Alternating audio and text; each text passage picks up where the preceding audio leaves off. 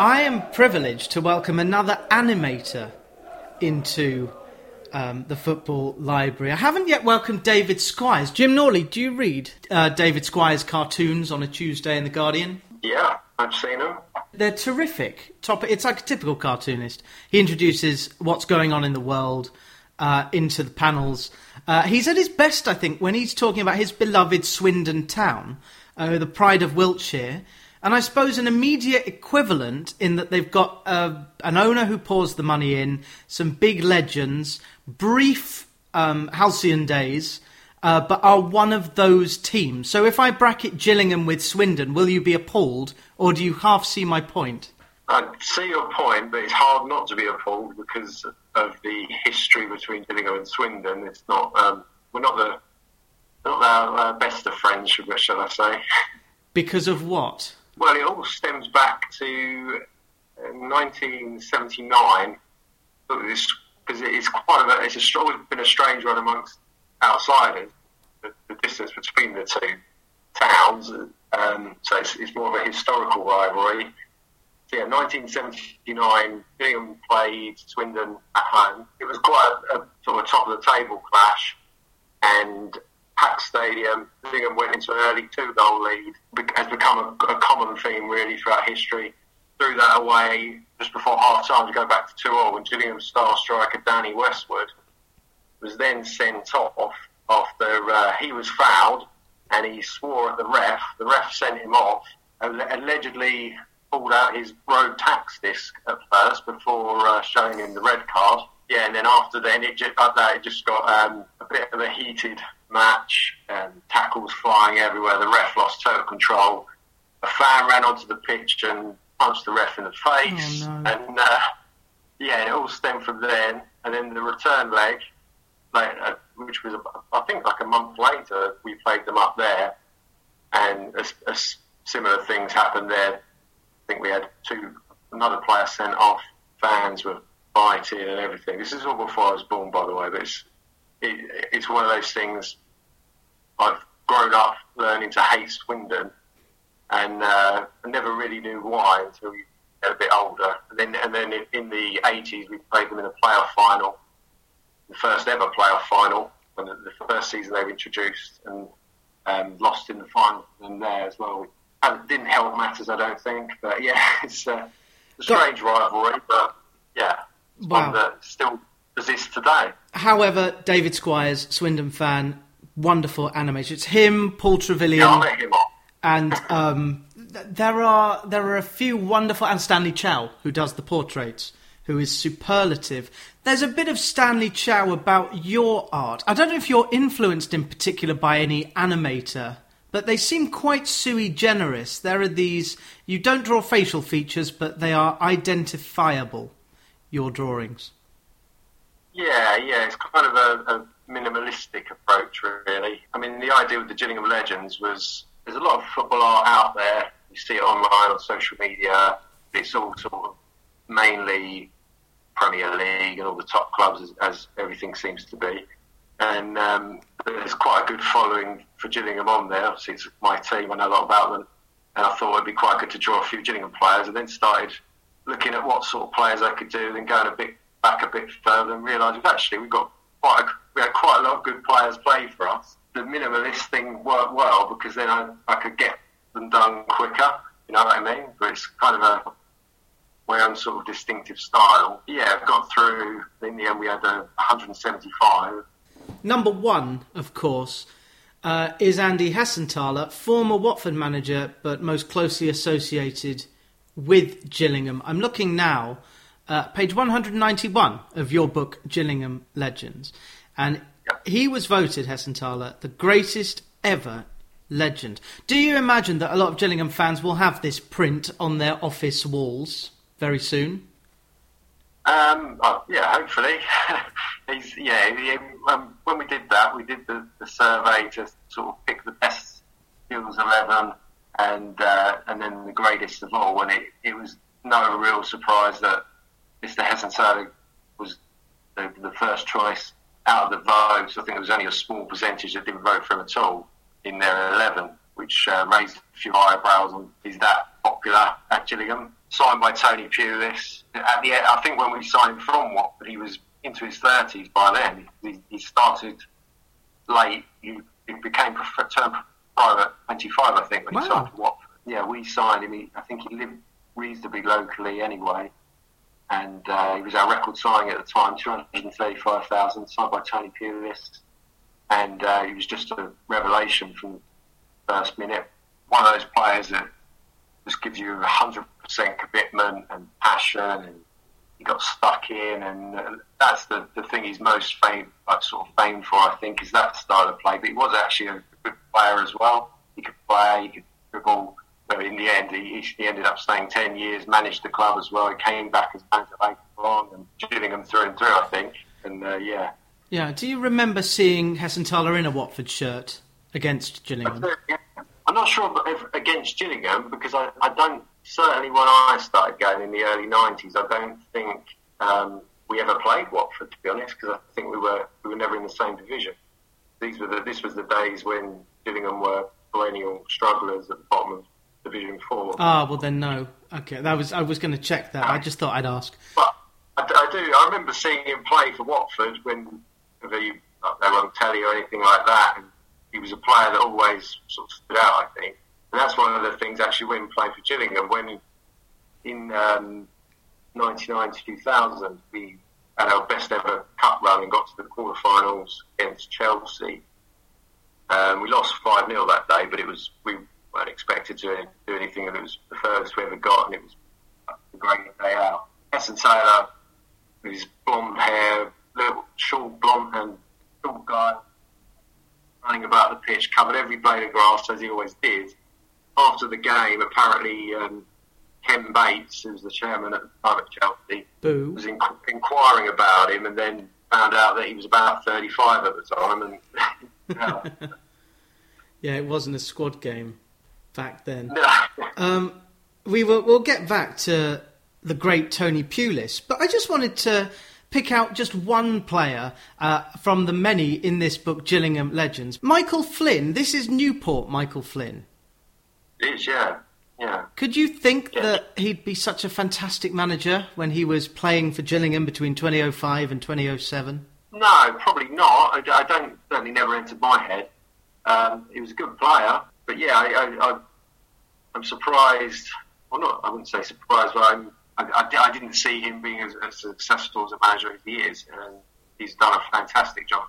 And I only ask that because if worst comes to the worst with Steve Evans and Paul Scally can waggle a chequebook at him, would Michael Flynn be the next in line? I would not be surprised. No, I think a lot of fans welcome that. Yeah, definitely. And I think there's some, because there's still a reasonable sized percentage of fans that don't want Steve Evans anyway, just because not because he's done a good job, but they didn't want him in the first place, and they still stick by their guns, which is fair enough for them. But I've heard people say that they would like Mike Flynn to come in now. Yeah, I think he'd do a good job, definitely. He's proven himself at Newport. And if Newport go up, then he'll take his team to the Priestfield next year, because Newport and Gillingham will be in the same division. Gillingham are one of those teams that, as Kevin Day says in his excellent book, Who Are You?, have always struggled. But that's because, like someone like Wigan's a bad example, you know what I mean? Bouncing around the lower echelons of the professional game, their 1940s was perhaps less awful than other teams, because in 1938, when Gillingham finished bottom of Division 3 bracket South, what happened? Is this when the war broke out? Well, the war broke out, but the re-election committee said that the only pro team in Kent couldn't become a member of Division 3 South for another season. So for the entire 1940s, Gillingham were back in, was it the Kent League? That's right, yeah.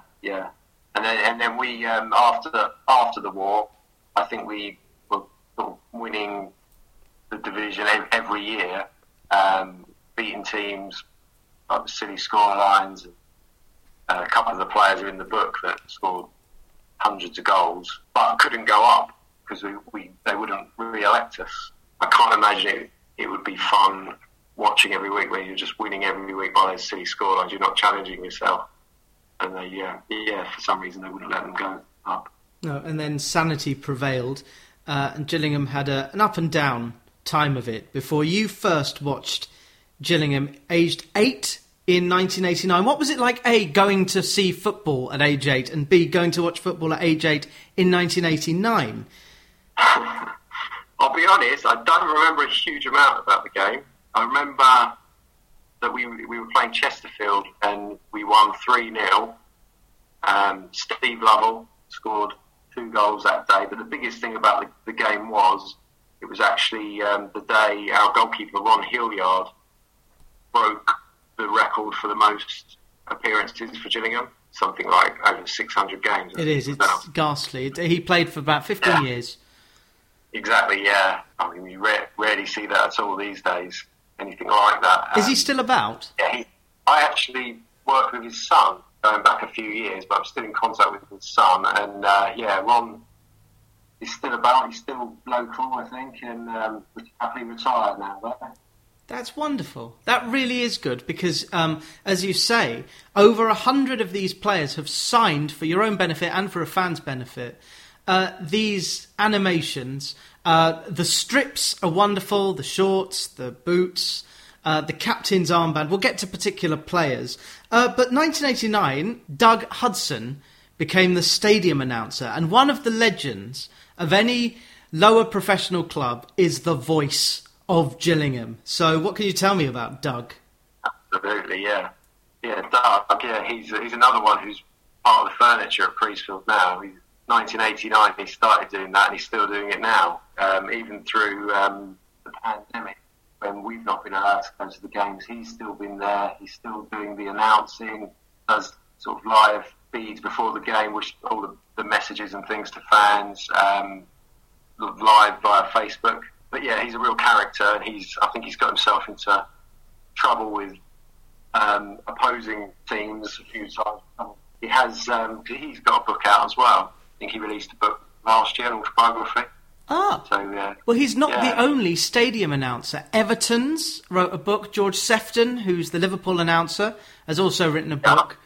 But I will induct that book, as I will induct yours, into the football library. You do get your laminated football library card, which usually has Brian Glanville, but I believe there's a more famous Brian connected to Gillingham, whose head looks a bit like a planetarium. Yeah, absolutely. Mr. Brian Moore, the legendary commentator. Brian Moore was replaced by Clive Tilsley. He's not a name I grew up with. He was a director at Gillingham in the 70s and 80s.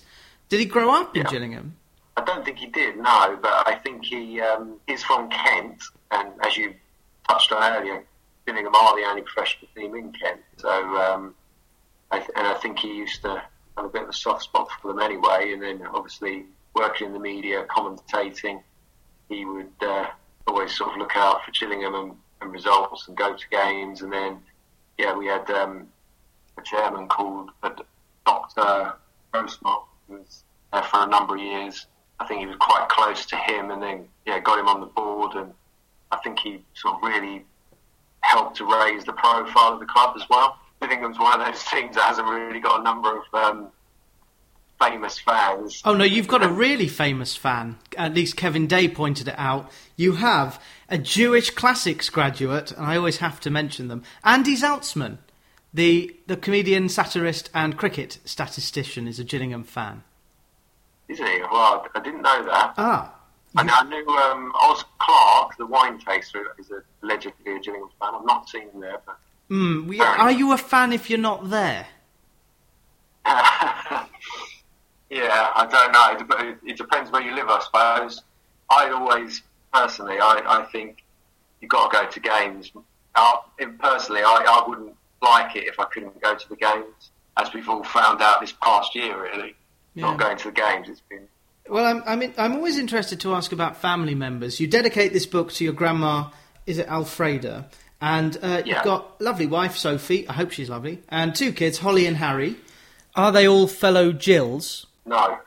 What have you done? None of those are. No, my wife, she's very understanding, elected get on with what I do and go to games and things, but she's not interested at all. She did, when we first met each other, she did go for a while. In fact, it was the season 2013 when we won the League Two Championship. So she's a lucky omen.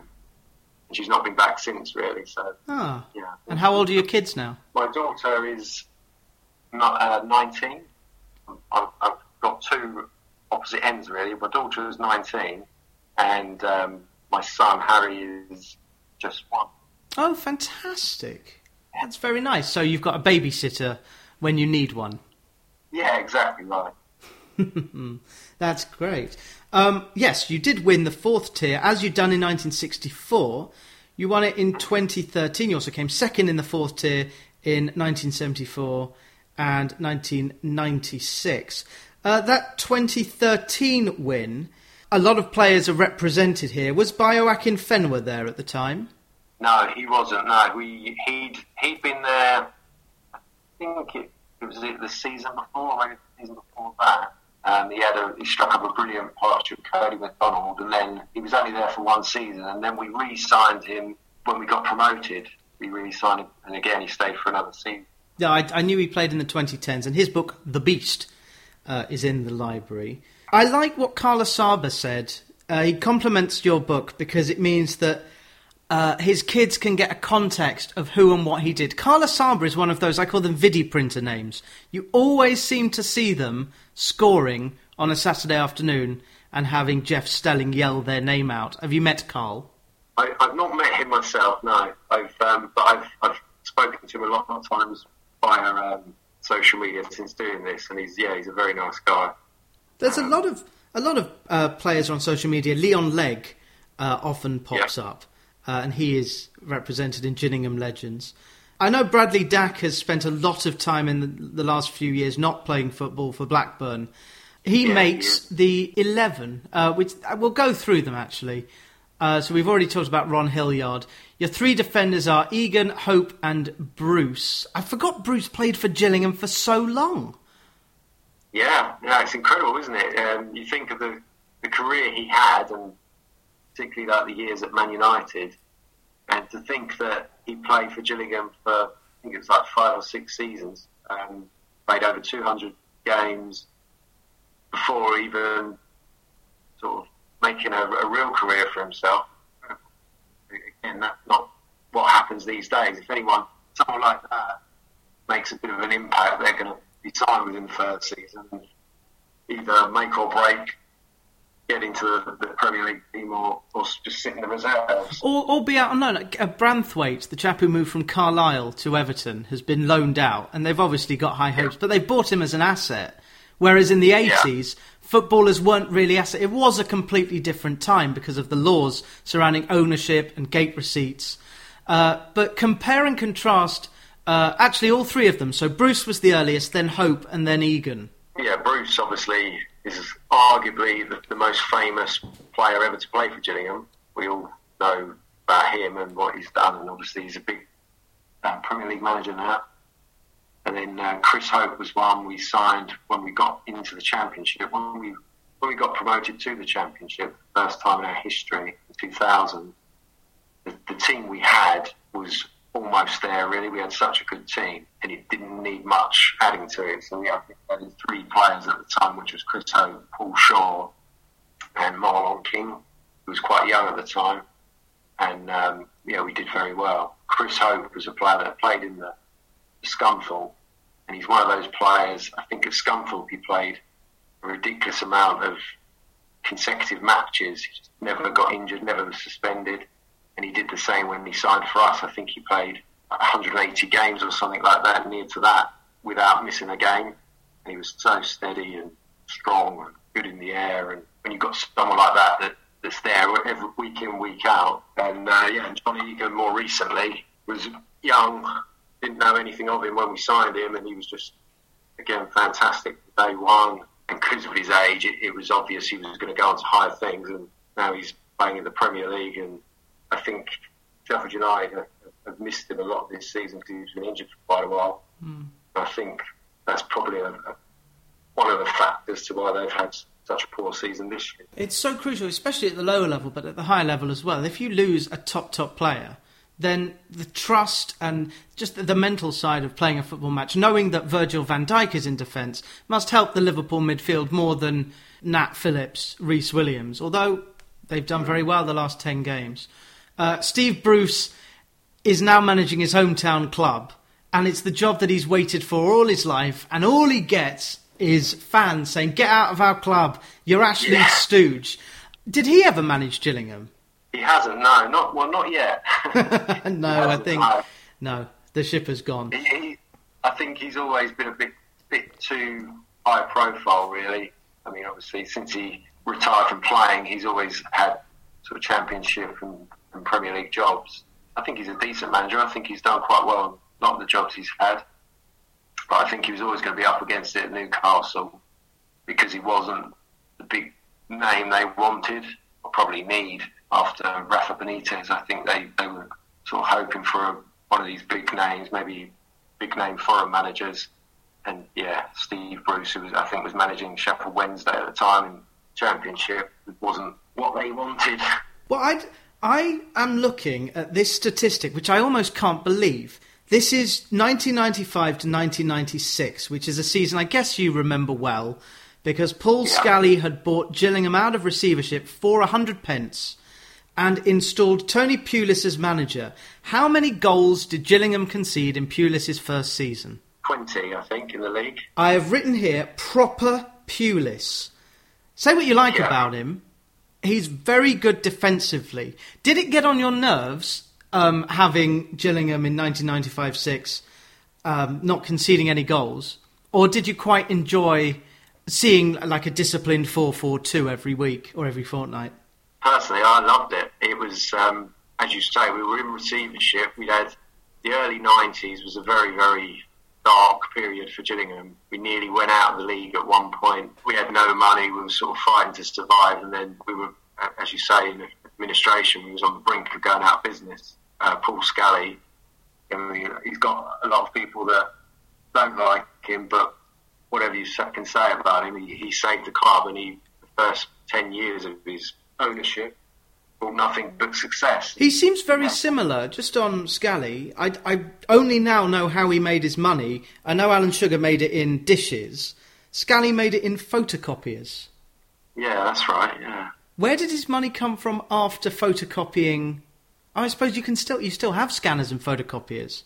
So yeah, I don't know. I think that business is long gone, but which is probably a big reason why we're sort of, although which is something that can't be grumbled with as well when fans do moan about him. We're financially stable, which is in the current climate is a good thing. Gillingham are never, you're never bracketed with any of the clubs who have charlatan owners. Scally seems like that's why I bracketed him with Lee Power at Swindon. But Scally is the one who appointed Tony Pulis, and he is pictured in Gillingham legend without a cap. Did he never wear a cap when he was managing Gillingham? He did. But I think the picture I used as inspiration, he didn't have one on that one. And funny you should say that, because Mr. Asaba was the first one to pick up on that as well. Yeah, it's very strong branding with Pulis. Yeah, long throws and baseball caps. If you've ever listened to him summarise on 5 Live, the accent is impenetrable. But he's a football man, a proper football man, and he'll be back in work soon. Obviously, he won't be able to live on Gillingham's salary offer because he's experienced the Coates family money. But it was Pulis who was manager in 1999. I said I would gloss over this as much as possible. But were you there? Yes, I was there. Up until the 90th minute, an absolutely fantastic day. So obviously at that time, Gillingham had never got what is now the Championship in the history. Since Scally had bought the club, and Pulis had been in charge, we'd just got bettered ourselves each season from that first season. And he kind of, if you look at the squads from that 95-96 season to the 98-99 season, it's a completely new team. Within 4 seasons, he'd rebuilt a new team to go to that next level. And the players we had were fantastic. The 2 strikers, Mr. Asaba and Robert Taylor, we sold Adi Akinbaye the season before. So yeah, with that money, the 1.2 million from Akinbaye, he bought Robert Taylor and Carlos Sava. So he had two strikers replacing one, really, and they were fantastic. Both got 20 goals a season and took us to that next level. We got to the playoff final. It was a fantastic day. I think it is still the highest attendance for a playoff final at that level, because both teams sold their allocations. We played really well that day. We played really well. No one expected us to do anything. And then you go 1-0 up later on, think this is good, brilliant. And then once we got the second goal, I think everyone just thought, that's it. You watch it back now, the commentators said that Gillingham are promoted at 2-0. The City fans were famously started leaving the game, and then got the goal back.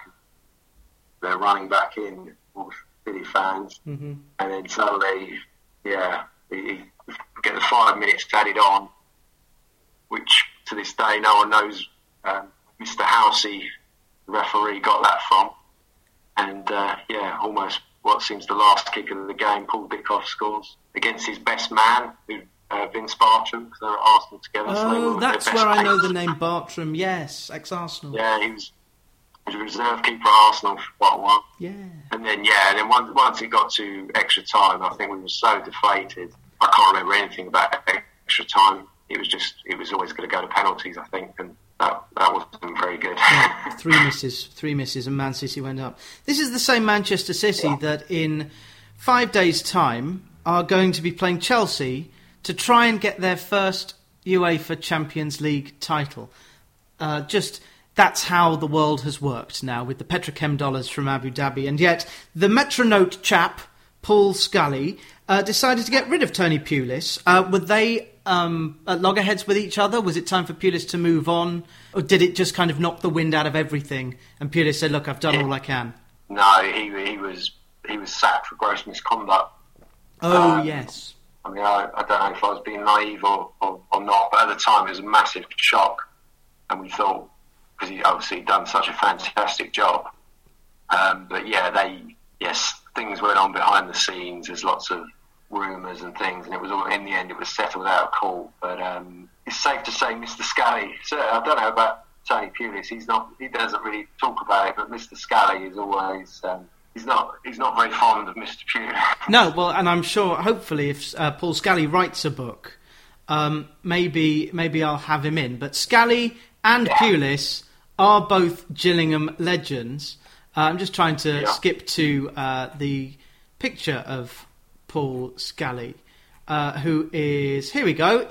Where's the inspiration for this picture? He's in a tracksuit with his arms aloft. Well, that was after that first season, the 95-96 season. We got promoted, final away game at Fulham at Craven Cottage. This again shows you how football's changed. Mm-hmm. Fulham were in I think they finished mid-table in Division 3. More footballers want to go to southwest London for reasons unknown than to Gillingham. So even though Fulham were high up in that division, it took Mohammed Al Fayed's money to rise them through the divisions. But happier times, 2000 under Peter Taylor. I just watched the highlights, and you better believe that substitute Thompson is in the book in a yellow shirt with his arms up, because it was his goal that won it in extra time. Were you at Wembley that day as well? Yeah, of course I was. Yeah, I think Andy Thompson, if he hadn't have done anything else in a Gillingham shirt, just for scoring that goal alone, he'd be in the book. It's a brilliant goal, really good goal. Do you remember it? Yeah, I remember it vividly. The diving header was Guy Gooden's cross, and the commentator said, Gooden on the ball, and he said, and that is a Gooden. Famous commentary for Gillingham fans. And Tom Thompson with the diving header, got in front of his man, headed it across goal, and it was just fantastic. It was such a dramatic way to win it. It was kind of like the perfect 12 months previous. Yeah, exactly. Every year, Gillingham fans must have a really fun 3-day period where May 28th you celebrate the win in the third-tier playoff final, and then the 30th of May 1999 was the Nicky Weaver final. The 31st of May 1999, do you know what happened then at Wembley? The day after, so it would have been the Right. So was that the Championship playoff? Yeah, Nicky Wright's overhead kick, my favourite goal I've ever seen with my eyes. I remember it photographically, rising above with an overhead kick to defeat Bolton. And that was the day after. There are some Watford connections, not just Andy Hessenthaler, but there was an unused substitute who played a role as a squad player at Watford in the first Pozzo season. This particular player was an unused sub in the playoff final in 2000, and the first season of the Pozzos, 2012 to 13, was a squad player for Watford. Would that be Noseworthy? 199 appearances for Gillingham. Noz, he looked like one of those professional footballers with a lot of experience. He played a couple of games as part of a three at the back. Is he still cherished? Yeah, he's very well regarded at Gillingham. He came through our youth team. He was more of a right back for Gills. And by the time we were in the Championship, he sort of cemented that right back position as his own. He was very good going forward.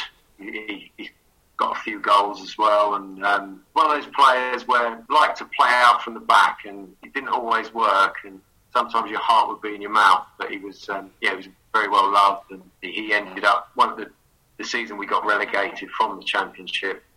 He was out of contract and he moved on then. But yeah, he's fondly remembered. I think I rate him as one of the best right backs we've had, certainly in the last 30 years. Now, riddle me this. The shirt that Nyren is wearing here, it has horizontal stripes. But some of the shirts are pale or yellow, or currently you're wearing blue. Yeah. And then the away kit is black and white stripes. I think it's actually, this season it's gone back to red again. Right. It has been, it changes, yeah. Yes, of course. I can see what you're alluding to. Similarly, Akin Fenwa's shirt, blue and maroon, or blue and black stripes. Is it easy to say what shirt Gillingham fans prefer, horizontal or vertical stripes? And is there any correlation between the club doing well when wearing any particular jersey? Yeah, I think most fans would say they've done well. Normally, if you look back, that 98-99 season, the last season under Tony Pulis, that's what we wore. I don't know for sure, but I think that might be the first season we wore that strip, or certainly that style of strip. And we got that was obviously the Man City playoff final year. We had such a fantastic season. We wore it again the following season and got promoted. So I think everyone sort of thinks of it for that team, and then we've sort of gone back to it now and again. And I think the horizontal one was the season we got relegated. So yeah, it definitely have to be the vertical.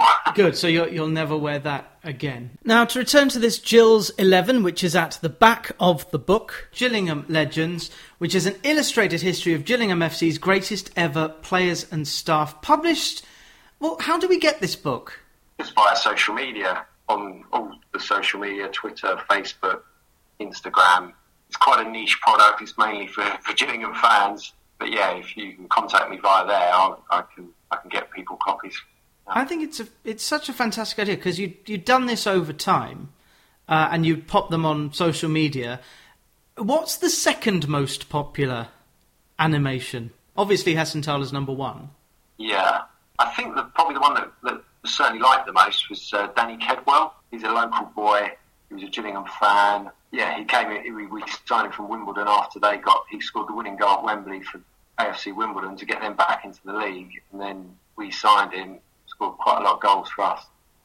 He was another player, big, strong player, but passionate, and fans love to see that. And the fact that he was a local boy, yeah, he's very popular. A lot of people know him as well, which is why it drew a lot of interaction. Which is another marvellous thing about local community-oriented clubs, because you do get to know the chaps. Todd Cantwell at Norwich. I think his mum works for the Tesco in Norwich, so that's partly the reason why Cantwell is still there. Kedwell did not score as many goals as Brian Yeo, or Yao. I don't know how to pronounce that. It's Yeo. It is Yeo, good. Who was before your time.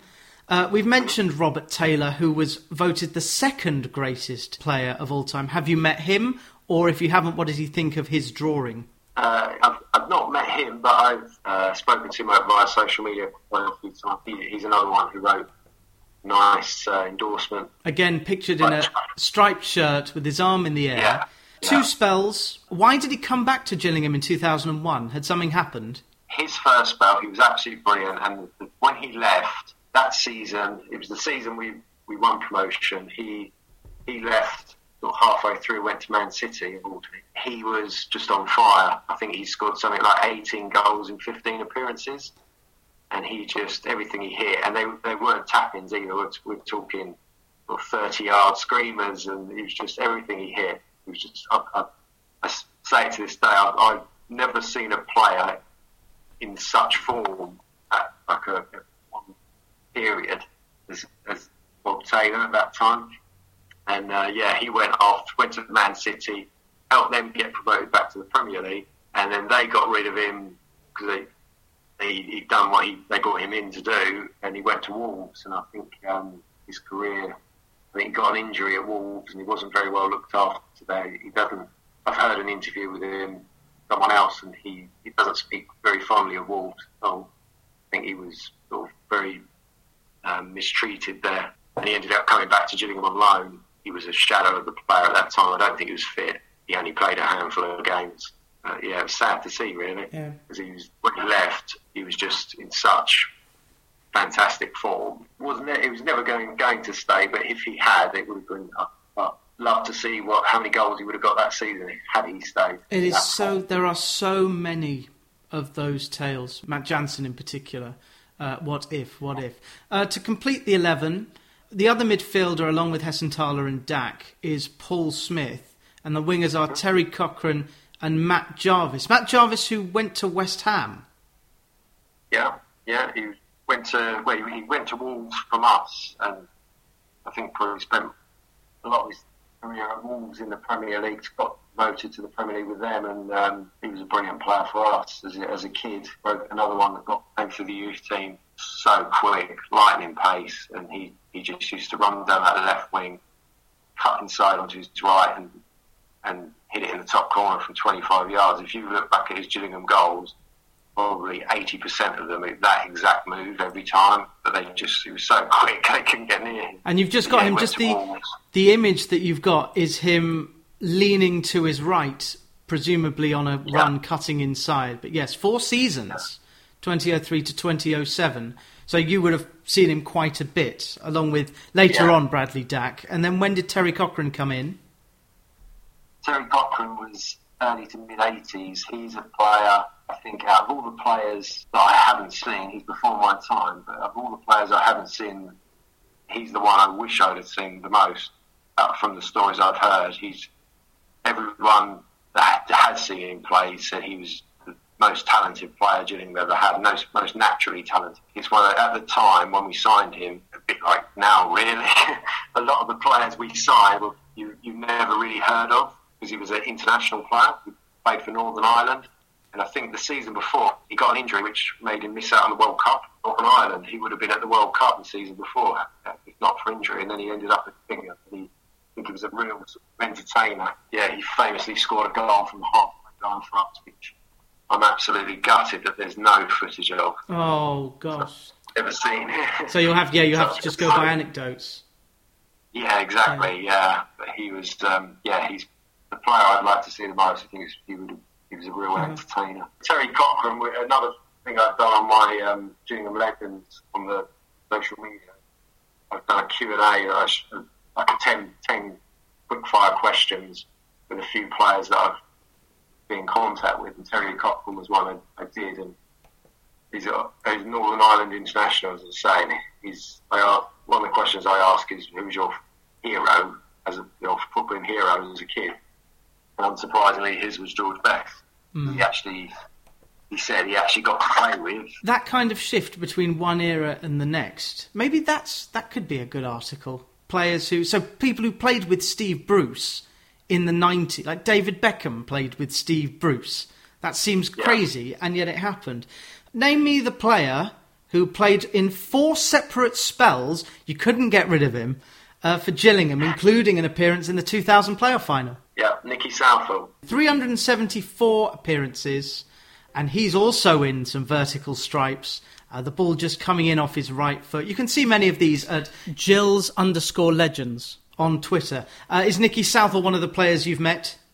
No, again, to be honest, I don't think I've met any of them, really. I've spoken to them via social media, and I've got them to sign prints. Nicky Southall, yeah, he's very nice guy, very friendly, and he was helpful, and he's currently assistant manager at Dover with Andy Hassentale, his mate, so he sorted out a signature from Hesse as well. Bro. But yeah, and he's a northern guy. It just clicked with Gillingham, loved it, as you say, 4 spells. He still lives in the area now, more of a southerner now these days. What's going on with Dover? Are they going to be able to play next year, or are they going to be chucked out? I don't know. They're obviously, I think they're trying to go ahead as normal, but I don't know what the outcome is going to be. Because obviously they stopped playing games because their chairman said if they carry on playing games, they're going to go out of business. They couldn't physically play the games, and then they got fined for not playing the games, which seems a bit silly considering the reason for it is a global pandemic. It's not their wrongdoing that's caused them to forfeit the games. Talking about this pandemic, you've spent the last year following the players. Will any of the current crop become Gillingham legends? You've got Jordan Graham, Conor Ogilvie, Kyle Dempsey. Is that Vadane Oliver? Vadane Oliver. Yeah. Jack Tucker, the gaffer, wearing mittens for some reason. It must be cold. And former Watford goalkeeper. I was at the Bonham game. I remember it fondly. You know the story, of course. Almunia got injured in the warm-up. Johnny Bond got injured on the game. And 20 minutes after Jack Bonham thought he was just going to be a spectator, he was in goal against Leeds United. Final day, match day 46 of the Championship season. And he's now at Gillingham. Well, he's just left, actually, because he's out of contract. So he's turned down a new contract. I read an article about what you were saying. He did an article with The Athletic. With Adam Leventhal, talking about that day and how it's fired him to try and right his wrongs, really, and get back in the Championship, which is why I think he's turned down the new deal with us, I think he's aiming to go sign for a Championship club and prove that he can play there. There are only 12 players contracted to Gillingham at the moment, so it will be another summer of getting to know some new names. Are you hopeful next year that Gillingham have a wonderful season? I can't remember where they finished in League One this season.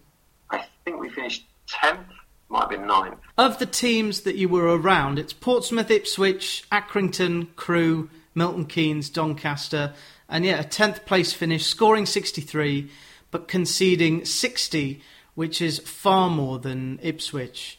So do you need to work on particular elements of the squad for next season? Yeah, I think it's going to be, as you say, another season of transition where this is, since Steve Evans came in, the first season he came in, he got rid of a lot of players. Players were out of contract, brought in a whole new team, and then it took a while for them to gel, and then we started getting on a run of form, and we were sort of going up the table and looking at the playoffs, and that was when the pandemic started. So the season ended early, so we don't know what would happen then. And then this season, it's been a similar thing, really, where, again, a lot of the players left, or he got rid of players, and he brought in a lot of new players again this season. And a similar thing happened where we started fairly slowly, and then I feel we should have really made the playoffs this season. We had a couple of games where we threw away Leeds last minute goal. We could have been in there. But it looks like he's going to have to do the same again. If he can do it a third time or not, but a lot depends on the players we've got, the star players like Tucker, Dempsey, Oliver. If we can keep them, you've got a good spine there. The book is available via social media. For how much money? It's £15. Very good.